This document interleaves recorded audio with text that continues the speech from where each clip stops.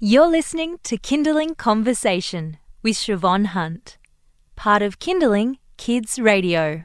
In Australia, we know that water is precious. The last drought had a severe and lasting impact on families all around the country, from cities to the bush. So how do we teach our kids about how waste impacts our freshwater and ocean environments, and how important being water-wise is? Joining me to talk about this is Karen Player from the Australian Museum. Hi, Karen. How are you? Hi, great to be here today. Now, I know that recently the Australian Museum ran workshops for kids by Sydney Harbour in the Botanical Gardens. It sounded amazing. You're teaching kids about all sorts of things to be water-wise. It does seem, though, quite a complex concept to teach kids. How did you engage them in this topic? It was a beautiful spot outside, and it's really nice when we get to actually do our teaching outside in the real world, in the environment. So we're really lucky that we have some great resources at the Australian Museum through our Museum in a Box program, and they're resources that we lend out to schools. So we had our beautiful catchment model that we're able to pour water in and actually simulate what kind of things might happen in the environment. So we've got a beautiful national park and someone's dumped some rubbish, and we have a whole story and a journey about, this could have been dumped 10 years ago, but the barrels are leaking and all of these oils and chemicals are now in our catchment, in our waterways, not only in our drinking water catchment, but also in our environment that are affecting our plants and animals, our agriculture, and we use food colouring. So when it mixes through, it makes this horrible colour, and the kids really get a sense of this can happen. This is happening in the environment. It's happening now, and what impacts it will have not only to us, personally, but also to the plants and animals, the native environment, agriculture. Where we get our food, and all of that idea. And we can do lots of different things. We've got a truck that spills oil that gets into the and petrol that gets into the environment.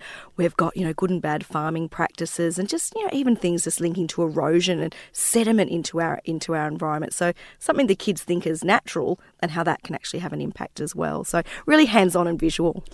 So it seems to me that there are two things that you're possibly teaching children. One is to be individually responsible, and the second is to have a sense of the wider world and the wider community, and possibly be more engaged in that as they grow older. Is that part of what you're trying to teach them? Because not even adults aren't really that aware about what's going on in the environment, are they? Absolutely. I think it's really important to have that really sort of big picture about water. So many places in the world don't have access to fresh drinking water, and, the impact on health. In Australia, we are really lucky. So for both of our drinking water and recreation, we've got access to beautiful, environments. So really giving the kids a big picture of how those environments can be impacted upon, but also what they can do every day to make a difference. So we really push the message of, just pinky up rubbish, things that will get into our rivers. It might be something in the school, gets into the rivers, but eventually gets into the ocean as well. So you're really that full circle. Giving kids an opportunity that they can make a difference just by doing little things every day.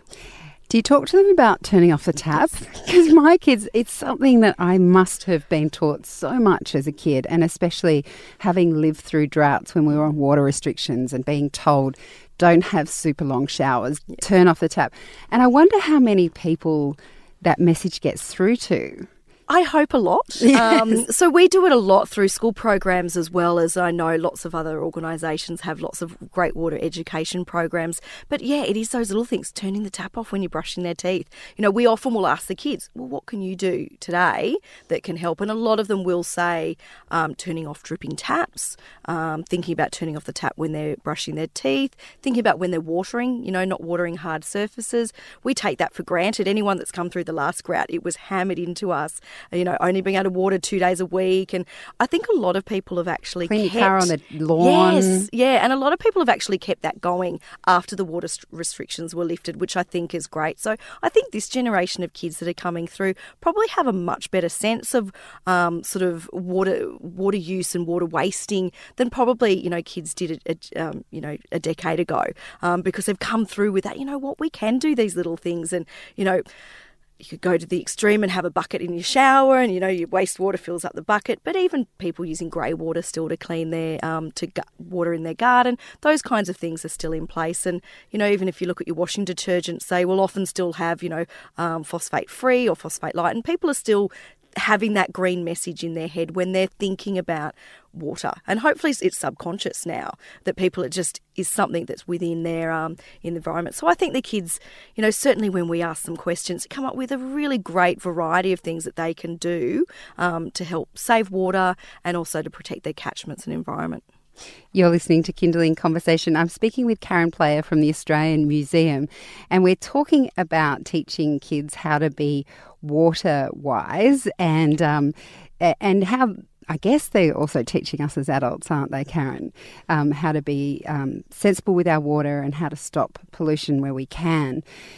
One of the things I always thought was sad, but I'd be interested in your take on this, is when I was growing up, we often did have a lot of water play on the sprinkler, running around. And I always thought, are these children going to miss out on that? Is being water wise also saying, okay, let's not do those things so much anymore? I don't think necessarily. So certainly my kids, I think the water bomb things that you can get these days that fill up in 30 seconds and, you're not wasting all of that water. I remember trying to fill up a water bomb as a kid. I'd probably wasted 20 litres of water trying to fill one single one up. So even things like that again, I'm sure is not necessarily an active decision, but it's more of a convenience. Those kinds of things are easier than they were.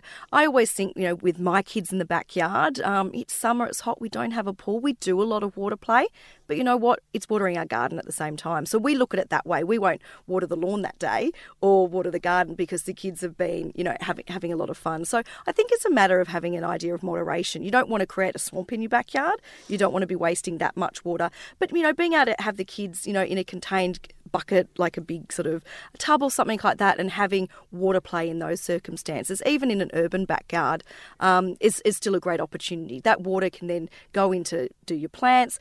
We will have big containers that we'll then water the garden with afterwards. If it's full of grass and mud, dog's not going to drink it. I'm not going to put the kids in it, but I can then water my plants with it afterwards. So it's the idea of sort of using things wisely. So it's not we can't use water, it's how we can maximise the use of it.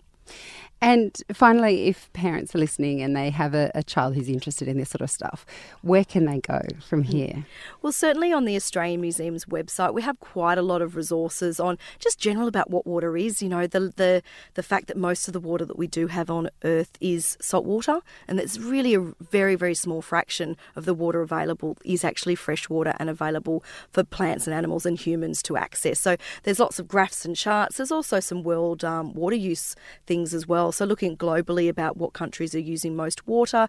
Then there's also water conservation as well. So how to be water wise at home, how to be water wise at school, how to be water wise in the garden. So lots of different fact sheets and information there that's available on the Australian Museum website. And really just, use the internet to try to do some searches as well. There's lots of resources out there. Karen, thank you so much for coming in today. You're welcome. That was Karen Player from the Australian Museum, and we'll pop a link up to the website she was just talking about on ours later this afternoon. You've been listening to a Kindling Conversation podcast. We'd like to reach as many parents as possible, and you can help us by giving us a review wherever you downloaded this episode. It means that more people can find us. I'm Siobhan Hunt. See you next time.